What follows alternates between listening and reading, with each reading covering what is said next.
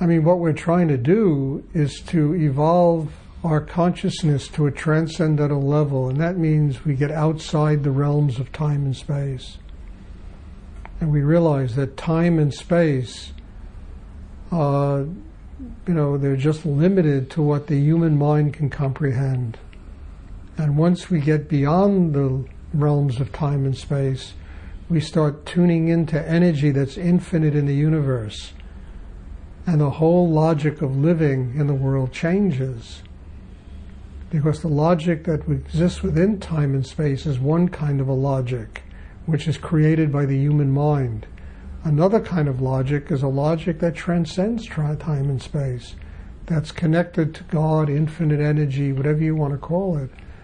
And then this whole internal logic, it has its place, because it's like what, Christ said, you give to Caesar, you understand?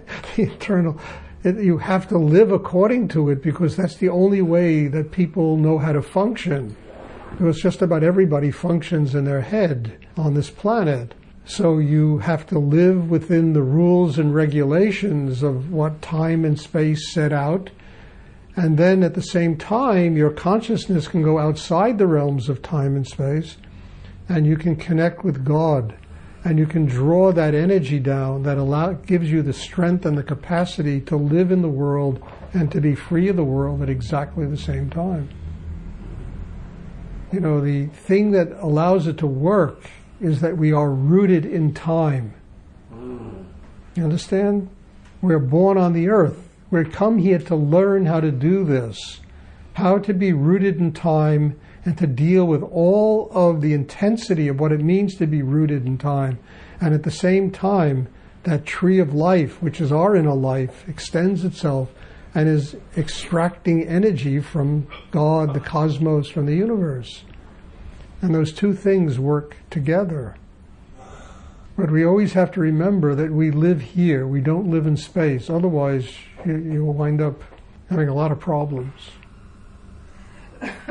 People get very spaced out. That's why drugs are so dangerous. And people that mess around with Kundalini without training, it's very dangerous, because you can activate that force in you and it can just set your mind.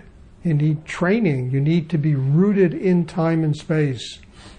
And a lot of people use not only their own tensions, but other people's energies, in order to live their life. Most people live their lives extracting other people's energy to live their life. Because they don't have a connection with God. They don't have a connection with Spirit. So what I'm talking about is understanding that as long as your consciousness is within the realms of time and space, you're going to be feeding off of tension. When it goes outside into a transcendental level, it starts feeding off of Spirit, infinite God, this purity of energy in the universe. And that really is what nurtures you and enables you to grow inside and truly get free of your karma. You less and less feed off of the tensions of the world, and you more and more feeding off of the energy of God.